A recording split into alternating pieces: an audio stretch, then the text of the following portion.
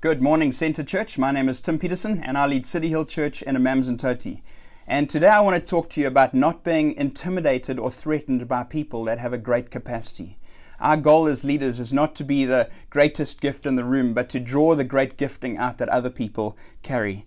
So before I get into it, I want to just share a scripture before I share some testimony and then some points. And it's James 2 verse 1 to 9, which says this: My brothers, as believers in our glorious Lord Jesus Christ, don't show favoritism. Don't show favoritism. Supposing a man comes into your meeting wearing a gold ring and fine clothes, and a poor man in shabby clothes also comes in. If you show special attention to the man wearing fine clothes and say, "Here's a good seat for you," but you say to the poor man, "You stand there," or "Sit on the floor by my feet," have you not discriminated among yourselves and become judges with evil thoughts? Listen, my dear brothers. Has not God shown those who are poor in the eyes of the world to be rich in faith and to inherit the kingdom promised those who love him?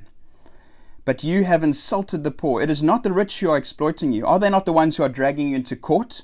Are they not the ones who are slandering the noble name of him to whom you belong? If you really keep the royal law found in Scripture, love your neighbor as yourself, you are doing right. But if you show favoritism, you sin and are convicted by the law as lawbreakers. It's so important that we as leaders don't show favoritism. So in the scripture, there's two groups of people, those that don't have much and those that have a lot. And it's so easy for us to look at people, to rate people, to grade people and think, well, you don't have much, therefore you're not that intimidating. And I remember just a testimony.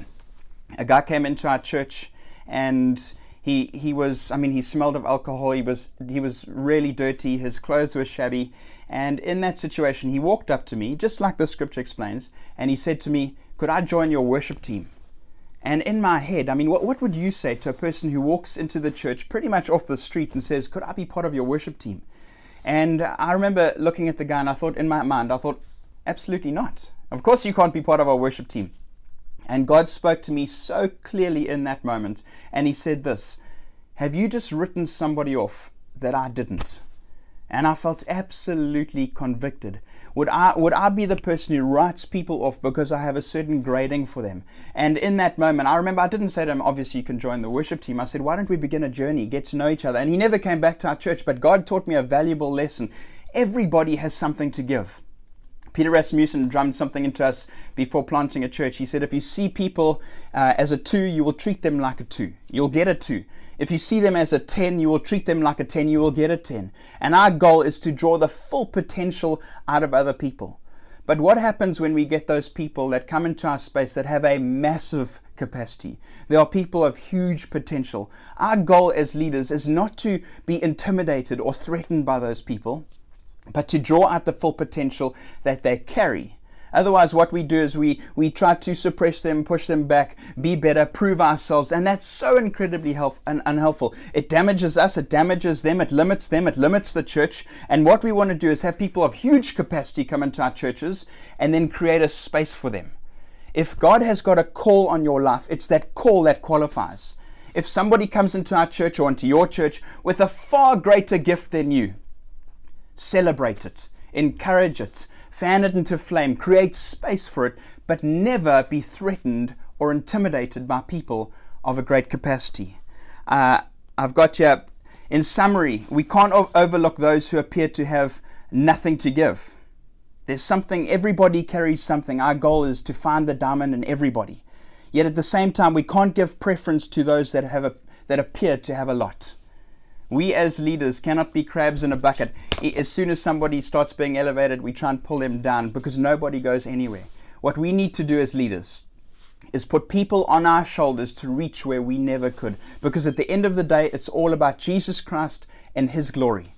I want to just take a moment to pray for you as leaders that you will be surrounded by people that have a far bigger anointing, capacity, and calling on their lives than you do. And you don't become threatened or insecure or intimidated by it. If anything, you welcome and celebrate those kind of people. So let's take a moment to pray. Lord Jesus, I pray that as we are surrounded by people that have an incredible capacity, we will create a space for them. I thank you, Lord Jesus, that we will approach these people like Barnabas approached Paul. And instead of being threatened and insecure, he saw the gift and he called it out. I pray, Lord Jesus, that we will be the Barnabas to those people that need that encouragement.